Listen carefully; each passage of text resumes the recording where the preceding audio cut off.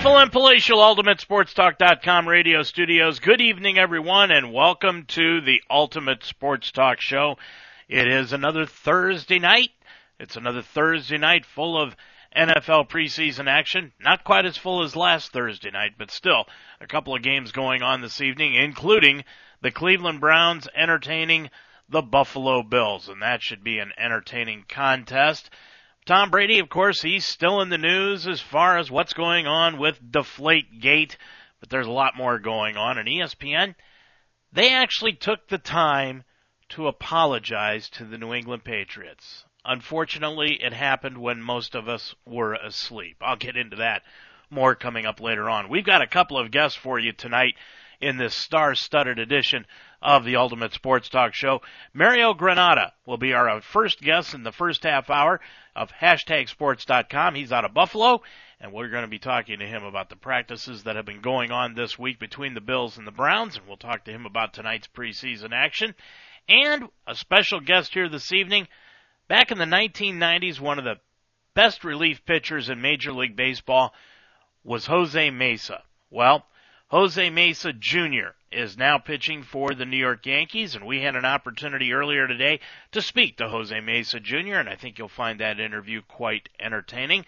That's going on all on tonight's Ultimate Sports Talk Show. But first,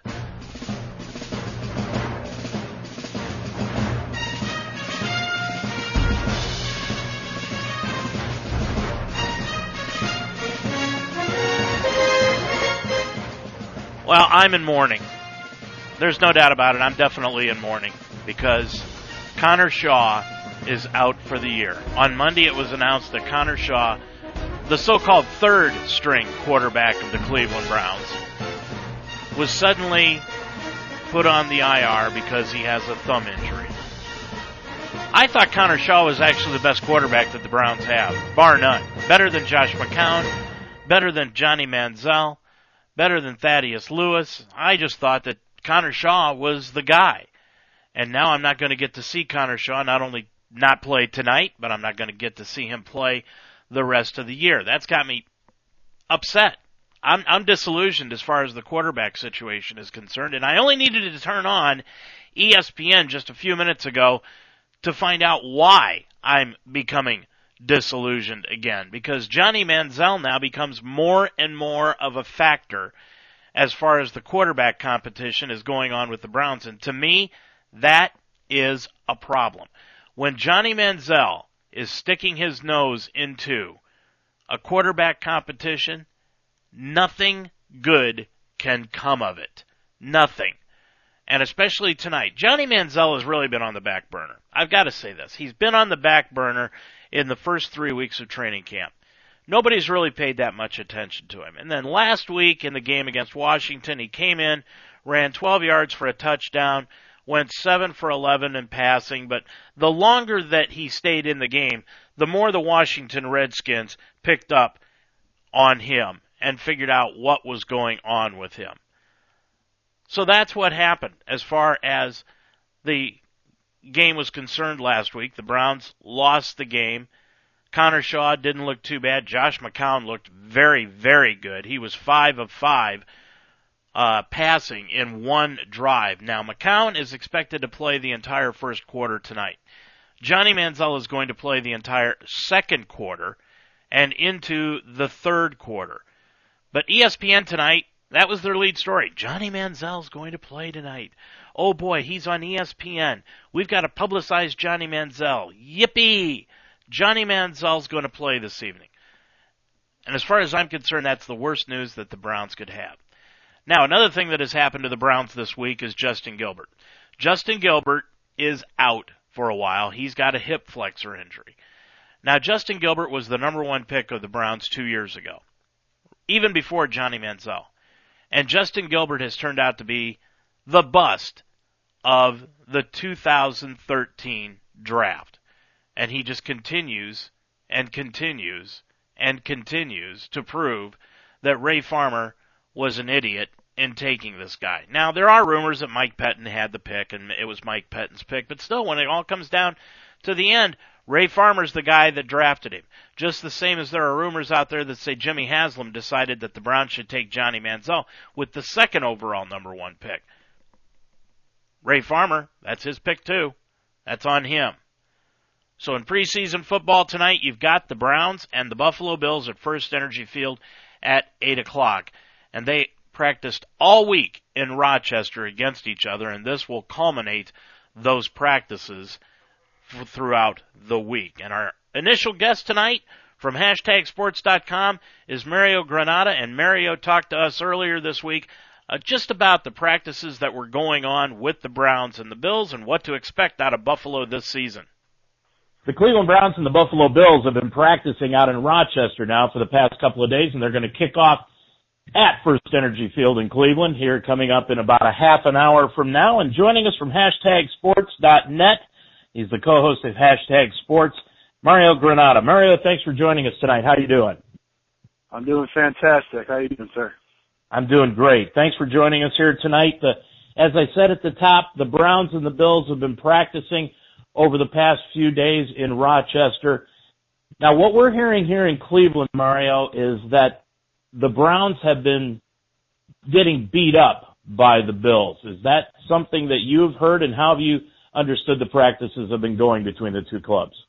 Well, there's a lot of similarities when you start to talk about the Browns and the Bills as far as the history, the recent history of the Bills and the Browns in the past 20 years. It's really tough because it seems like we're always, the joke of the league, or always the doormat of the league, and a lot of things are going on. So, Rex Ryan brings this new philosophy to Buffalo. He's actually the first coach that came into Buffalo with an actual personality. So he said he's going to build a bully, and some of the moves that have come after that, the Richie Incognito, IK and Impali, and all those guys, Percy Harvin and whatnot. These guys that have had checkered backgrounds are starting to bring guys in with a little bit more of an edge and a little bit more of an attitude.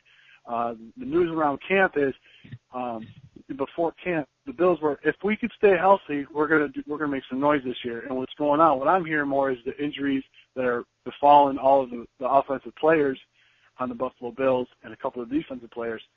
But as far as the Rex Ryan building the bully and then taking the bully out on his disciple Mike Pettine's Cleveland Browns, I haven't heard too much about that going on. Just as much the big talk around here in Buffalo is the rash of injuries that we've had. Do you see a lot of similarities between these two teams because of Pettine and Ryan? Oh, no doubt, no doubt. I mean, going back to the draft, trading up and picking Justin Gilbert, and which we'll get into in a little bit, that was a Mike Pettine pick. He already had Joe Hayden in tow. He wanted to pick another lockdown corner and play 9-on-9 football. That's Rex Ryan's philosophy. He goes out, he gets Kruger, he gets Dan, he gets all these guys that try to model the success that he had both in New York and Baltimore with Ryan. So in doing that, the teacher usually says, listen, I taught you everything you know. I'm going to teach you everything I know. So there's still a couple tricks up Rex Ryan's sleeve that he probably didn't teach Pettine in his system. But we here in Buffalo have some experience with Pettine. He comes in, first year as defensive coordinator, the Bills break the franchise sack record. So it's, I was really high on Mike Pettine when he signed to be the head coach of Cleveland. I was actually happy for Cleveland. I'm a fan of Cleveland as well. I think he's a great coach. I think he's going to do some great things for the Cleveland Browns in the years to come if he's given time to. But as far as the similarities go, they are very similar in their philosophy. Listen, we're going to make your offense make mistakes. We're not going to wait for you to make mistakes. Mario, that's the big question. A lot of people around here feel like if the Browns win 2, 3, maybe even 4 games, even though Jimmy Haslam says he's safe, they think Jimmy Haslam will pull the trigger and Mike Pettine is gone. And I agree with you. I think Pettine was a good choice. I mean, is that the word around the league, is that if Pettine doesn't win 7, 8, 9 games, he's probably out as Browns coach? Well, I understand that it's a win-now league, and that's the philosophy that's going on. But when Mike Pettine took over the Cleveland Browns, he didn't have all of his guys there.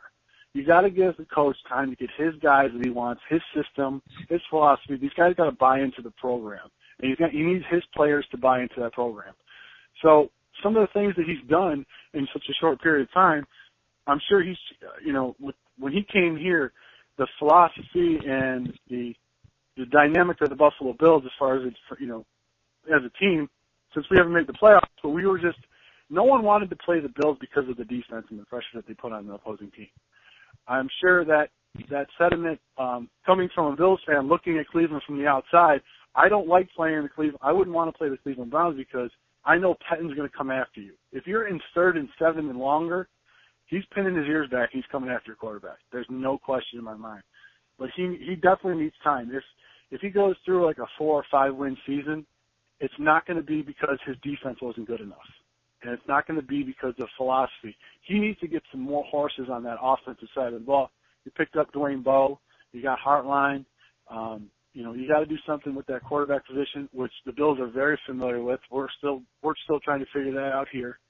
So he needs some time to try to get some horses in there, and maybe year 3, year 4, he's able to do that and make some noise in the AFC North.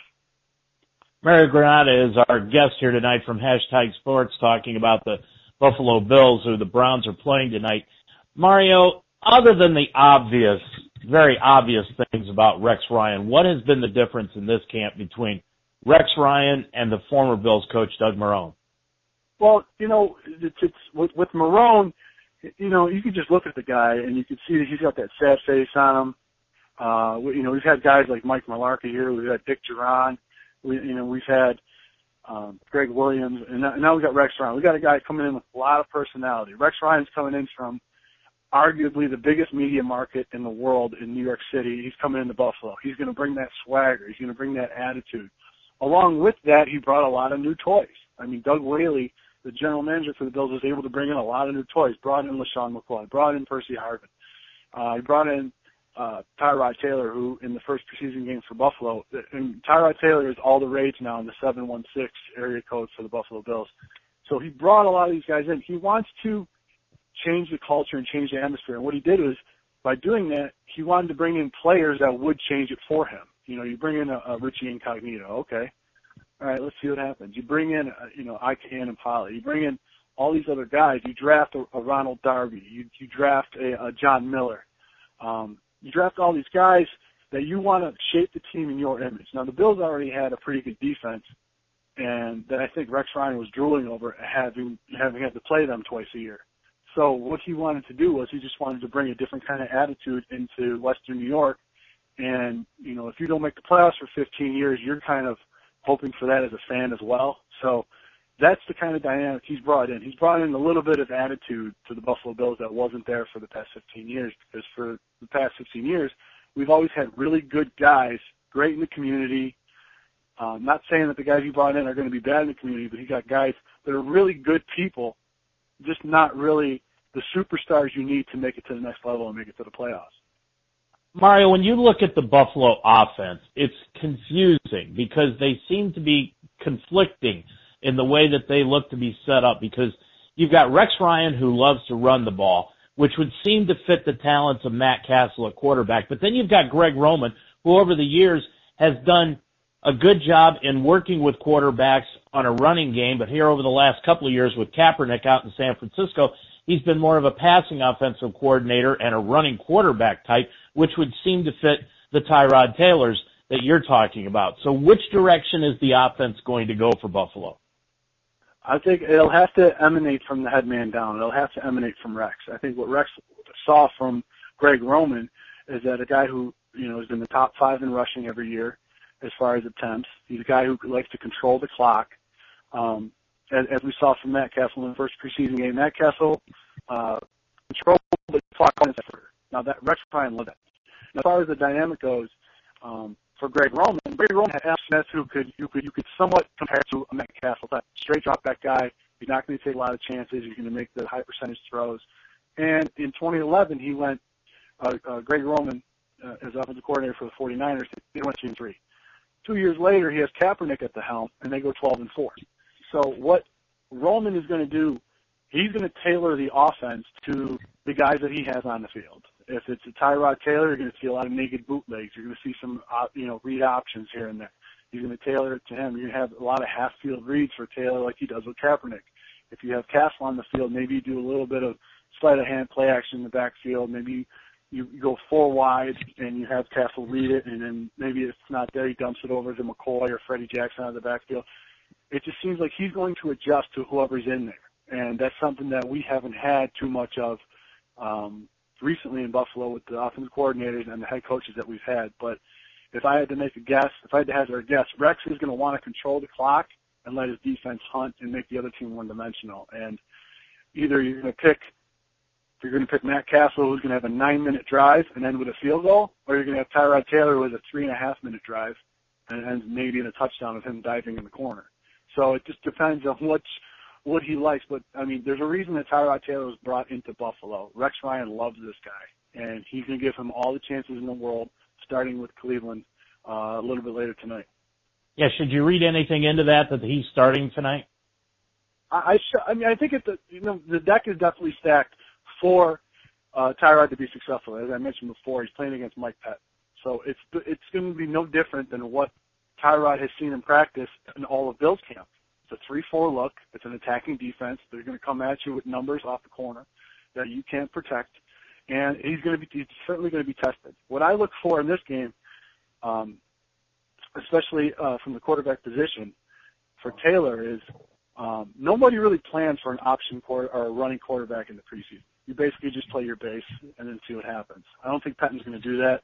I don't think he's going to initially or intentionally come after Taylor, but he's going to see if he can move the ball on a very pressured defense and make some very tough throws when he has to.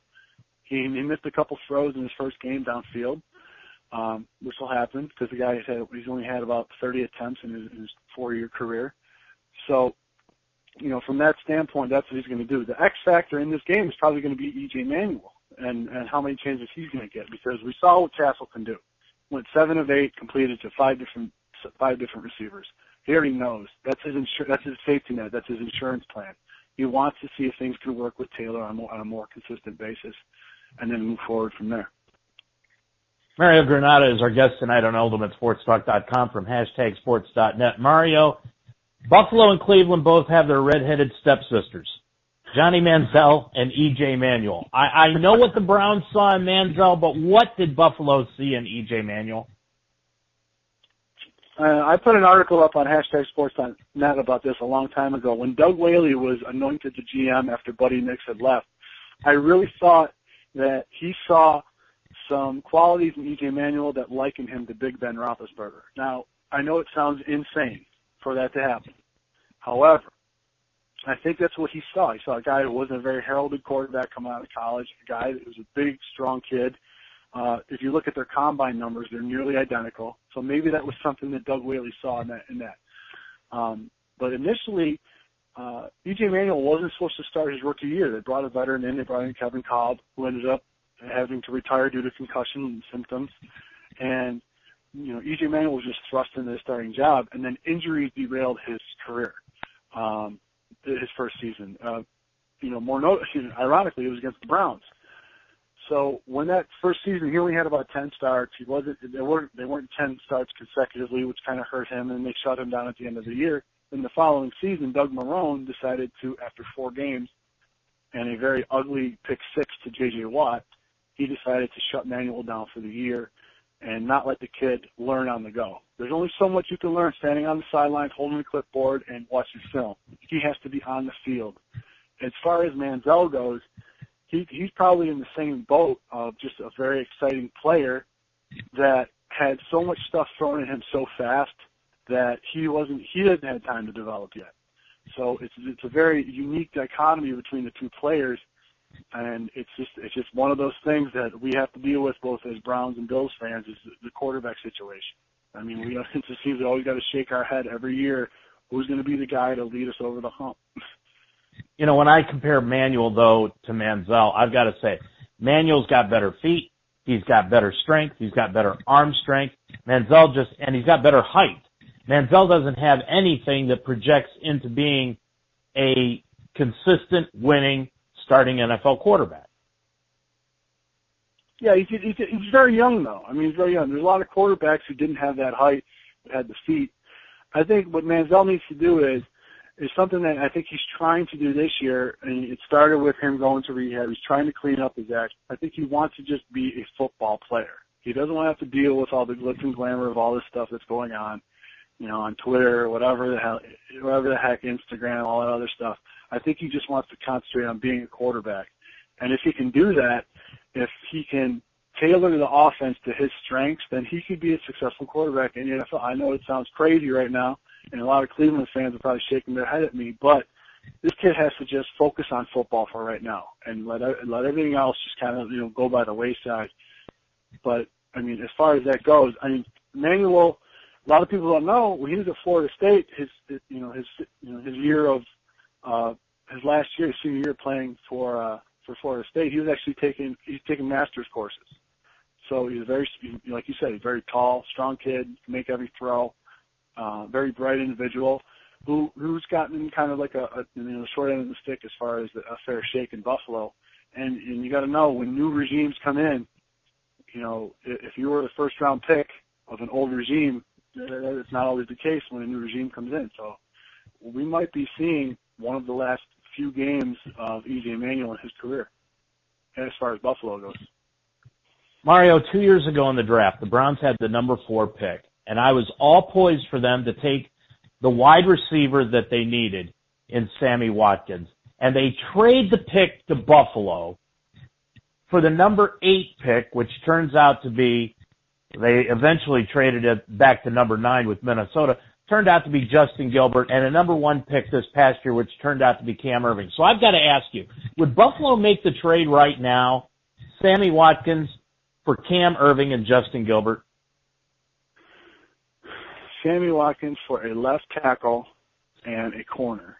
I would have to say at this moment they would not make the trade, because currently the Buffalo Bills have what they stole in the second round in Cordy Glenn at left tackle, who has been a very solidifying force on that offense on a very poor line. Also, they drafted Ronald Darby this year to play cornerback. So Rex Ryan can do things with certain players that other coaches can't do as far as defensively. So more help is needed as far as Buffalo is concerned on the offensive side of the ball. So I don't think right now they would make that trade. But at the time, I think Cleveland I think you guys made out pretty well initially, because initially a lot of upside with Justin Gilbert. He was supposed to be that second shutdown corner opposite Hayden, as I mentioned before, and Pettine wanted to play 9-on-9 football. Obviously, there was a different story told in 2014. Gilbert didn't blossom as the corner that he was drafted to be. I guess I should pose that question to you. Would you make that trade right now? Would you ship off Irvin and Gilbert for Watkins? Every day and twice on Sunday. I loved Sammy Watkins coming out of Clemson. I wanted him badly. The Browns needed a wide receiver at the time. They still need a wide receiver right now, but Ray Farmer seems to have this affinity towards running backs and just a hatred toward wide receivers. He just thinks that they are the bane of an existence on a football team, and he just will not take a wide receiver. Back to Buffalo, Mario. Do you am I right in looking at this team as being maybe the second best team in that division behind New England, and are they a playoff team? I think if you ask, I think you ask a lot of the experts, with the insertion of Rex Ryan, with this defense, the talent that's on this defensive front seven, and especially the front four, they're going to be in every game. Now, if their offense can minimize mistakes, sounds simple on paper, but if they can minimize mistakes, they're going to be a team that will challenge New England for the throne, if possible. But then you got to realize the Jets, although they do have some offensive problems, they now have Brandon Marshall, they have Eric Decker opposite him. Gino's going to be out for a little while, but you got Chan Gailey there, who's reunited with Ryan Fitzpatrick, so they're going to do some exciting things. You got Stephen Ridley in the backfield there. It just seems like all these guys in the AFC East like to trade players to each other. It's just really funny to me. Plus, you got the new $90 million man down in Miami with Ryan Tannehill, who to me is more of an Andy Dalton type of player. You got a lot of new toys there. Greg Jennings is there, Jarvis Landry, and Jordan Cameron, which you know quite a bit about. So, and they just picked up Ndamukong Suh, obviously the biggest name of the offseason. So the AFC East is going to be a real tough division. And for New England, there's not any more circled wins within the division, I don't think, anymore this year. Let me ask you about a couple things that are going on around the NFL here, Mario. And the first one is, you guys talked about it on your show last night. The signing of Chris Johnson to Arizona over Ray Rice. And I'd like to get your opinion on that.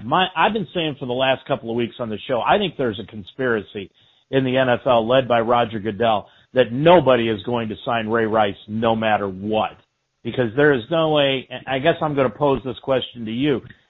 Would you agree with me that there is no way that you can say that Chris Johnson is a better running back than Ray Rice? Well, at one point in time, I mean, those were the top two names that were taken off fantasy boards, you know, for a lot of people. I mean, they both possess a great dynamic, you know, of two guys that can catch the ball in the backfield. I mean, Chris Johnson, they're two different types of players, though. I mean, you talk about Chris Johnson, you talk about the skill set of him in his prime, he's more of a Jamal Charles type of back. So a guy that he can run between the tackles, and he's very dangerous in space. He was probably one of the fastest running backs in football. You talk about Ray Rice, he's the kind of guy that's, you know, he's just like 5'8" of muscle. So right now, after not seeing Rice play for an entire year and Chris Johnson not being very effective, and signing the veteran minimum wage, who eventually just set the market. I don't know. I think Arizona just, you know, they just need some help. They need some help. They need some speed back there. They need a threat coming out of the backfield for Palmer. So that's the big thing with them. As far as the conspiracy that's going on against Ray Rice, Goodell's always preaching he wants to protect the shield. He wants the shield to be, you know, formidable, and he doesn't want anything to crack it, and he doesn't want any negative publicity brought to the NFL. But here's a guy who, you know, just a short while ago let Michael Vick back in the league, and there was a lot of talk about that. So I don't think he just wants to deal with any negative publicity, especially with the whole Tom Brady fiasco that's going on in New England and in New York City with the court case and everything. I just think he doesn't want any more on his plate. After the whole failed bounty gates going down in New Orleans, he just wants to get everything off of his plate right now and not have to deal with another thing. He just got Adrian Peterson. Adrian Peterson's just back now after his debacle last year. So there's a lot on Goodell's plate. As far as the conspiracy goes, it might be true, but you know, I just don't think he wants to deal with any more of a headache as far as negative publicity coming on in the NFL right now. You know, with him trying to eliminate negative publicity, he perpetuates it. Absolutely. It's amazing that he still has a job. It really is amazing he still has a job in the NFL. I agree. What's your opinion of the Tom Brady Goodell court case going on? I think that, you know, it's just a fiasco. I mean, if Tom Brady's guilty of the charges that are befalling him, I mean, that's fine. I think Goodell is at a conflict of interest here because, I mean, he had dinner at Kraft's house the day before the AFC Championship game. Now, that's not a conflict of interest to you? He wasn't, you know, calling Jim Irsay in rehab and seeing how he was doing. He wasn't doing any of that chaos. So it's just a little conflict of interest. I think the Patriots probably thought that he was just going to sweep this under the rug because they have that relationship, and when he didn't, it all spun out of control, and it's just a big, like I said it like 3 times right now. It's a fiasco. It's ridiculous. So he needs to separate himself from that. He can't be going to have dinner at owners' houses the night before, you know, important games like that. So, I mean, like I said, if Brady is found guilty of the charges that have befallen him, then Goodell is going to be fine. If he's not, then, you know, everything's going to spin out of control. There might be some owners that ask him to resign, but, you know, a lot of the things that have been changed in the NFL, you know, for the owner's sake, as far as collective bargaining goes, you know, Goodell has, you know, complete autonomy over a lot of those things. So he you know, if the owners think they have him in his pocket, in their pocket, he's going to stay in power. That's him. You know, I don't understand this whole thing anyway. There's a couple of reasons I don't understand this Deflategate. And nobody's really said this, but the way they could eliminate this entire problem is supposedly both teams are supposed to bring in 12 balls that they've practiced with throughout the week. They're supposed to be the same PSI. They're supposed to be the same kind of ball. Why don't they just throw all 24 balls in a bag and whatever one comes out is the one that they use? And secondly, if the PSI being 1 or 2 PSIs below, the advantage to Tom Brady was supposed to be the grip of the football. Well, if that's the case, then why do they let quarterbacks wear the gloves with stickum on their hand, on the glove? That's a very interesting question. I just don't get that. Well, being a former quarterback, I can definitely tell you that I played in a lot of cold weather games up here in Western New York, and I can tell you right now, if I had the opportunity to deflate a ball without getting caught, I would have did it. Another thing too is, if you have a deflated ball, it's not going to travel as far. Now, I don't know about you, but I haven't seen Tom Brady throw a pass over 10 yards in maybe like 6 years. You're right. That could be one of the issues too, as far as PSI goes. The reason why they don't do that with the footballs is because certain footballs are designated for certain players. The offense has a certain number of balls, and the kicking team has a certain number of balls. The kicking team and the balls for the kickers are probably inflated even more than the PSI, just so they can travel the distance that they need to. Mm-hmm. So that's probably why they don't throw all those in the mix. What you do is when you have a set of footballs and you work with them through the week, the quarterback picks a few that they want to specifically use in the game that they get the best grip on. They're throwing it against the ground multiple times. They're scratching it up. And some of them get the nails. They pull the laces out a little bit. But, coming from a quarterback's perspective, in a cold weather game, if you have that ball deflated just a little bit more than you need to, you get a better grip on it. Plus, it helps the receivers as well. So if you're not throwing passes that are, way downfield and you have a strong arm quarterback, then those passes don't fly off the wide receiver's hands as much.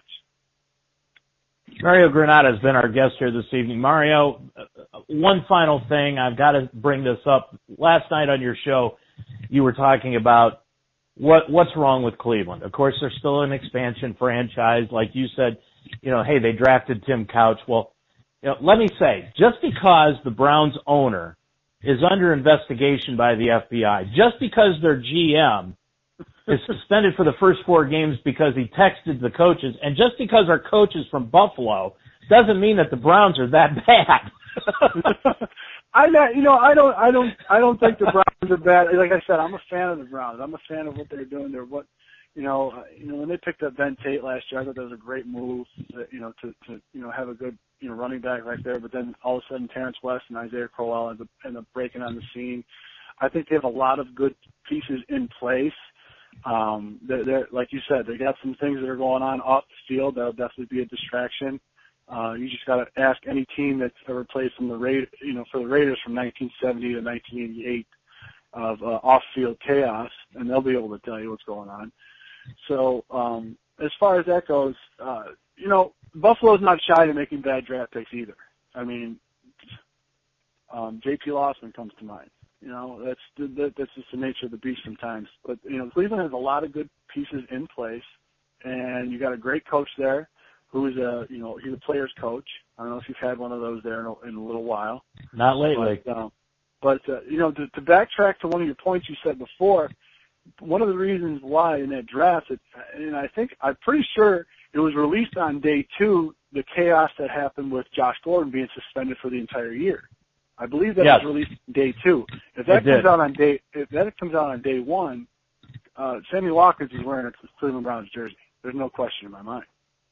If that comes out on day 1 and they lost Gordon for the year, Sammy Watkins is going to be on the field. And Sammy Watkins opposite Josh Gordon is terrifying for anybody. I just cannot believe that Ray Farmer didn't know that was coming down. It was 24 hours later. I just cannot believe that the league did not inform Ray Farmer before that.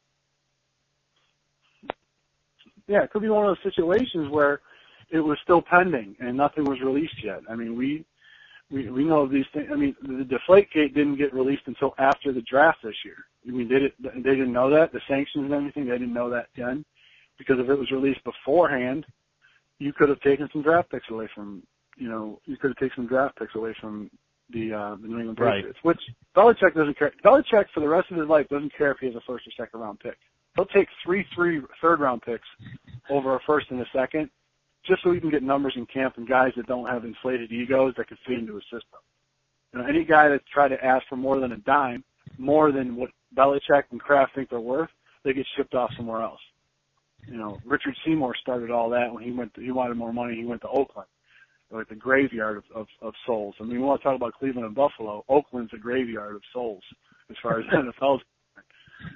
So, yeah, I mean, all that intertwined. I mean, I really like what Cleveland's doing. It's really easy for me to talk about the Cleveland Browns because the Browns and the Bills have a lot of similar problems, but they both have at the helm a very defensive-minded coach who wants to attack, who can get it. If he gets his players, he's going to be good, and has changed the culture of the team in the city that they're in. Well, I certainly hope that happens. Now, I will say this about Bill Belichick. People in Cleveland still blame him for the Browns moving. That's the first thing. And secondly, if it wasn't for the fans of Buffalo, and I hate saying this, the fans of Pittsburgh, the Browns probably wouldn't be in existence today. So we've got to thank those two fans for at least getting us the franchise back. Mario, thanks for joining us tonight. I really appreciate it. Great stuff. Hey, Dave, thanks a lot. Anytime, and good luck. Take it easy, guys. Mario Granata, our guest here this evening on the Ultimate Sports Talk Show. Great stuff from him tonight on the Buffalo Bills and what has been going on with them in the years past and even this training camp. But if you want to get an interesting program, other than mine, of course, but if you want to hear an interesting program, listen to Hashtag Sports here on Ultimate Sports Talk, and you are going to hear some interesting debate going on Mario Granata's show. So glad to have him along here this evening on the Ultimate Sports Talk Show. But one of the things that we brought up here tonight had to do with the fact that Tom Brady and the court case. And is this thing ever going to end? Like I said last week, this is the longest running soap opera in the history of the NFL. This thing is almost longer than General Hospital in their 53 years. But what's going on now is the judge, I don't know if he could be any more clear with these guys. He's basically telling the NFL, hey, settle this thing because you're probably not going to like how I rule. Yesterday, he came up with a statement that said, I don't see how this equates to a 4-game suspension. And then Adam Schefter of ESPN reported that Tom Brady was ready to accept a lesser suspension in exchange for the fact that he did not have to agree that he did something wrong. Well, Tom Brady came out later along with his agent and said, no, that is not the case. So will it get adjudicated or will it get settled? We'll find out on August 31st. I guess that is the next court date. And for months, the New England Patriot fans have been waiting for ESPN to apologize, but it's never come. But last night, it did. And this is what is amazing. They got on the air at 12:20 in the morning. It's the only time this aired, 12:20 in the morning.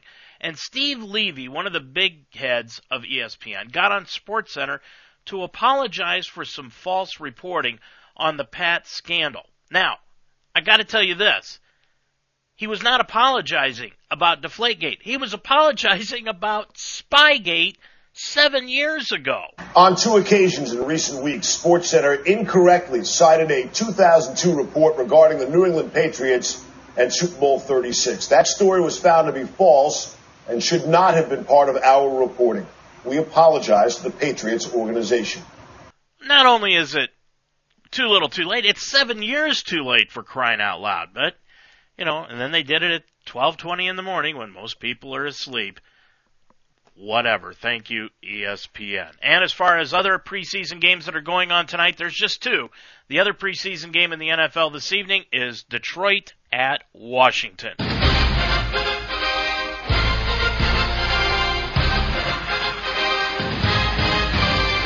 A couple of trades in Major League Baseball this week. The San Francisco Giants today announced they've acquired veteran outfielder Marlon Byrd and cash considerations from the Cincinnati Reds in exchange for Double-A right-hander Steven Johnson. The addition of Byrd will provide the Giants with some desperately needed outfield depth since Nori Aoki is out and is slated to come back from concussion, but who knows how he'll be when that happens. And the Philadelphia Phillies yesterday finally traded Chase Utley, and cash considerations to the Los Angeles Dodgers in exchange for minor leaguers Darnell Sweeney and John Ritchie. Well, you've got the Boones, the Roses, the Griffeys. All are famous Major League Baseball father-son tandems that played. Now there could be another. In the 90s, one of the best relievers in baseball was Jose Mesa. Mesa accumulated over 300 saves during his 19-year career. And during that period, he raised a son, Jose Mesa Jr. Well, now Mesa Jr. is in the minors right now in Charleston, single A. That's the New York Yankees farm system. And he has quite a future in front of him. Tonight, our guest, Jose Mesa Jr. I'd like to welcome to our Ultimate Sports Talk microphones here this evening, Jose Mesa Jr., the son of former Cleveland Indians and Philadelphia Phillies, Pittsburgh Pirates reliever Jose Mesa. Jose is in the minor leagues now in the Yankees organization. Jose, thanks for joining us here tonight. How are you? I'm doing well. Thank you for having me. Thanks a lot for joining us here tonight. You know, your father spent 19 years in Major League Baseball as the reliever, and actually he started out his career, I remember, as a starter. Now you're in the Yankee organization. Tell us a little bit about what you learned from your father throughout his Major League career and just what he has embedded in you as you embark on yours. One of the main things that I remember from my father is always to work hard, always give it 100%, and even in baseball, that there's always going to be some hard times, and whenever hard times come, just keep grinding it out and working hard. And if you're giving your 100% and doing your job, working hard, that it should always be enough, and you should always get the job done. You know, he was a big guy. I remember him being 6'3", 6'4", about 200 pounds, but from what I'm seeing, you're a little bit taller than him, and you're a little bit more broad in stature. Is that the case? Yeah, right now it is, but if you get to see him right now, he's been hitting the weights a lot, so he looks a little bit like Arnold Schwarzenegger. He's looking strong right now. Are you as intimidating on the mound, Jose? A little bit bigger. Okay. Are you as intimidating looking on the mound as he was? I'm hoping I am. You know, you said you just got promoted to Charleston, but when I was looking at your stats this morning, your last 10 games, you really pitched lights out. Are you finally seeing, from your Tommy John surgery that you had a couple of years ago, are you finally seeing the strength coming back into your arm? Yeah, the strength is coming back. Everything's feeling well, thanks to God, and I'm being able to execute all my pitches, and I've been able to work ahead in the count, which is one of the main things, and just been able to feel good again, and my arm feels great, thanks to God, and I just hope to keep it going.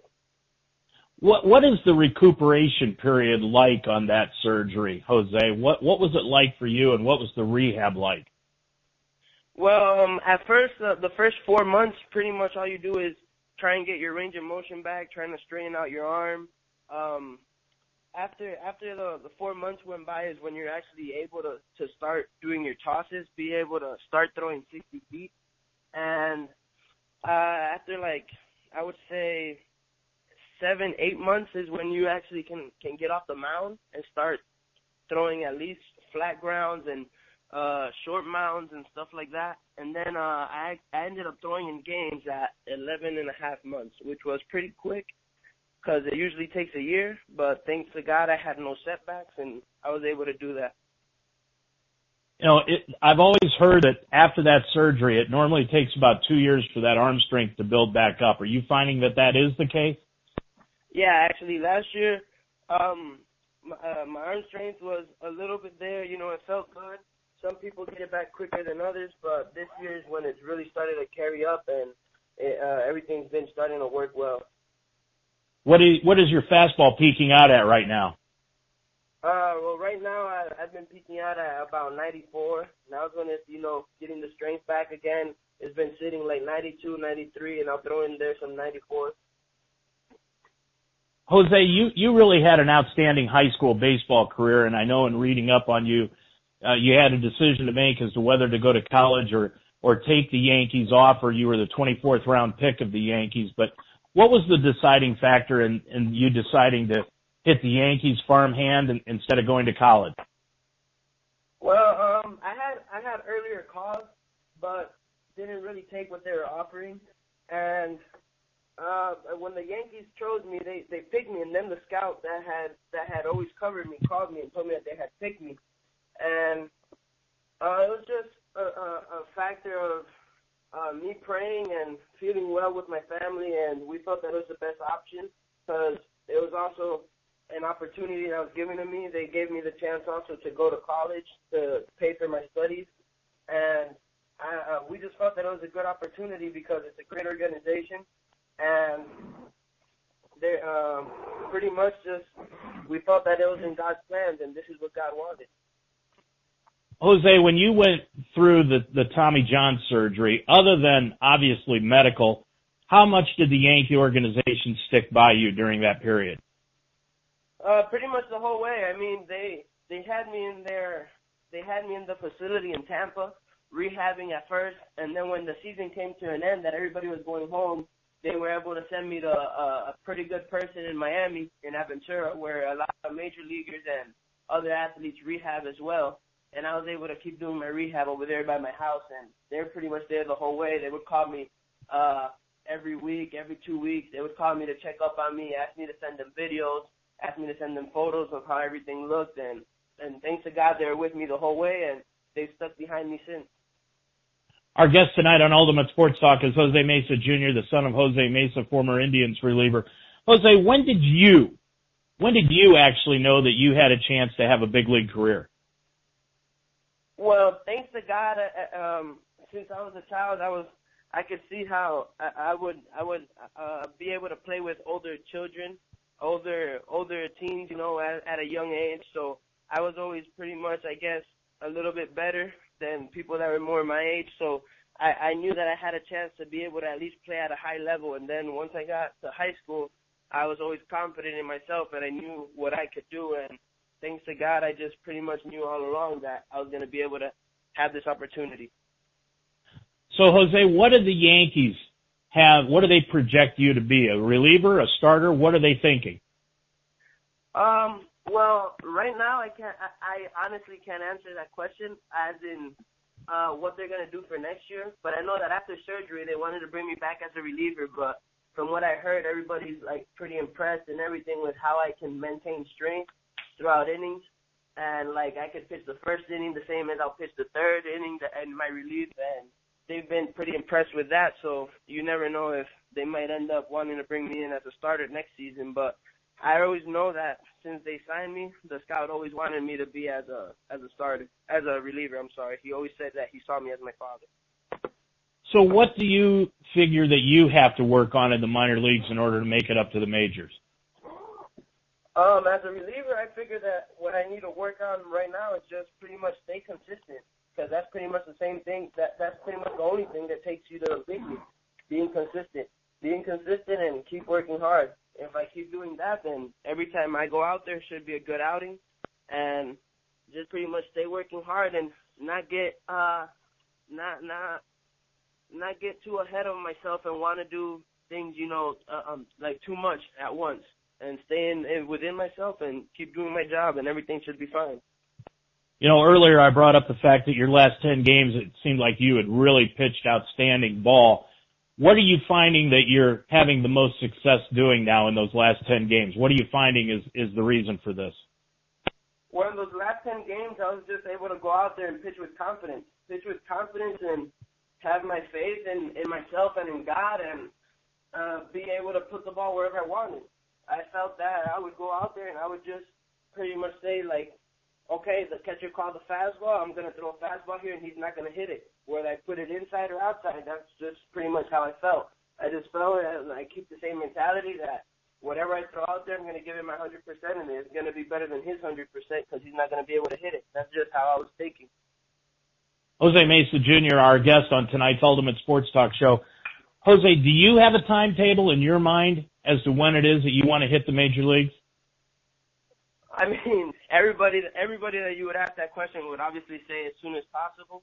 Right. Or even anybody would say probably tomorrow, I want to be in the major leagues. But honestly, I just leave it all in God's hands and the Yankees organization, and hopefully it could be a move that's done soon, and hopefully I could keep showing my ability and my talent, and that everything would just work out fine.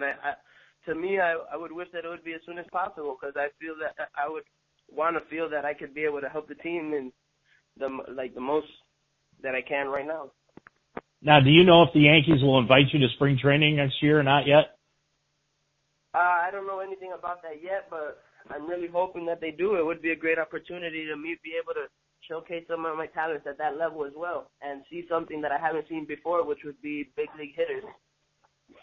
Now, if I'm right, you've got about a month left to go on the minor league schedule? We have about 3 weeks. 3 weeks left. What are you hoping to accomplish in those 3 weeks? I'm hoping to finish strong and have even better numbers here in Charleston than I did in Staten Island. Just keep improving and be able to do well at this level right here would show a lot for me to be able to start at a higher level next year. That's pretty much what I'm trying to keep on. Okay. You know, 19 years your dad spent in the majors. When you were growing up, you primarily saw him in Major League Baseball. You saw how everybody traveled and worked out in Major League Baseball. Now you're in the minor leagues. Talk a little bit about the difference between the majors and the minors. I know there's a bunch, but is it kind of a shell shock for you? Well, in the major leagues, you know, there's some people that wouldn't really put in a lot of work, and maybe that's why they wouldn't stay there as long. And I mean, in the minor leagues, there's a lot of people that are hungry, a lot of people that want to get up there. So you see a lot of people that are actually working hard. I mean, a lot of times you see people that don't really put in the work, and maybe that's why they don't stick around a lot in here. But in the major league, pretty much everybody had done something to be there, and everybody would go out there every day and just pretty much be able to do what they wanted, because that's the whole reason why they were there. They're in the big leagues for a reason. They were able to go out there and be able to pretty much play the way that they wanted to play, you know, pitch how they wanted to pitch, and be able to do the things that made them feel comfortable. In the minor leagues, everything's a little bit different. You have to pretty much go by the organization until they let you go into your own style. How about the travel? How about the travel in the minor leagues? The travel, this is my first year really seeing far road trips in bus, but it's pretty hectic. I mean, there would be games that you get out at 11 o'clock, you leave at 12:30, and you get to the next place at 7 o'clock in the morning, and you have to sleep until 2, and then you have to get ready to play that day. And you might even have to pitch that day, so you have to get ready as well. You can't have no excuse about, I feel stiff from the bus ride. You have to be ready to perform. In the big leagues, everything's on plane, so the farthest trip you have might be 5 hours if you go cross country, and you still get there at around, let's say, 2 in the morning, and then you could sleep until 12 or 1 and go to the field at 2 or 3. So everything's a lot more comfortable up there, that's for sure. You know, last question, Jose. You have really spoken a lot during this interview about God and your faith. If you can, your faith to me in just coming through here appears to be very, very important to you. Yeah, definitely. Definitely my faith in God is something that my parents always gave me since I was a child. There's never a day that I would go, that I would see my dad walk out of the house without reading the Bible. And every morning he would pray and read the Bible before he left. My mom would always take me to church as I was a little kid. And it's just something that pretty much is what I live for. It's what helps me go through every day. Every day I have faith in God. Every day I don't leave the house either without praying and reading the Bible. And it just makes me feel good every time I do it. It gives me an extra sense of confidence that I'm not out there by myself. I'm out there with God. And that's why I always believe that I'm going to get the job done. I always have the most confidence because I believe that I will get the job done because I have God with me. Jose Mesa Jr. has been our guest here this evening. He's with Charleston right now in Single A of the Yankees farm system, son of Jose Mesa. Jose, thanks for joining us tonight. I really appreciate the time. Thank you very much. Thank you for having me. Jose is 22 years old, and he is really finishing up his first complete year of professional baseball because he had that Tommy John surgery fresh out of high school. But his father pitched 19 years in the major leagues, and you know you've got to have a lot going on for you to be able to last 19 years in Major League Baseball. And here's hoping Jose Mesa Jr. is able to do that too. Our thanks to him for joining us here this evening on Ultimate Sports Talk. As far as what else is going on in Major League Baseball, there are some big matchups this weekend, but let's take a look at the wild card races now as we round out tonight's show. In the National League, Pittsburgh is leading the way with the Cubs right there behind them, and they are 3 games in front of the San Francisco Giants in the wild card race. In the American League, Toronto is leading the way. The second wild card team right now is the Los Angeles Angels. They're a half a game in front of Baltimore and a game and a half in front of Texas. Now, some key matchups this weekend in Major League Baseball. Well, we've got the San Francisco Giants playing at Pittsburgh. That's a battle of 2 second-place teams in their division. The Los Angeles Dodgers are in Houston to play the Astros. That's a battle of 2 first-place teams in their divisions. And the Toronto Blue Jays will be in Los Angeles taking on the Angels, and that is a matchup of the 2 wild card teams right now in the American League. So that's going to do it for Major League Baseball here tonight. And finally tonight,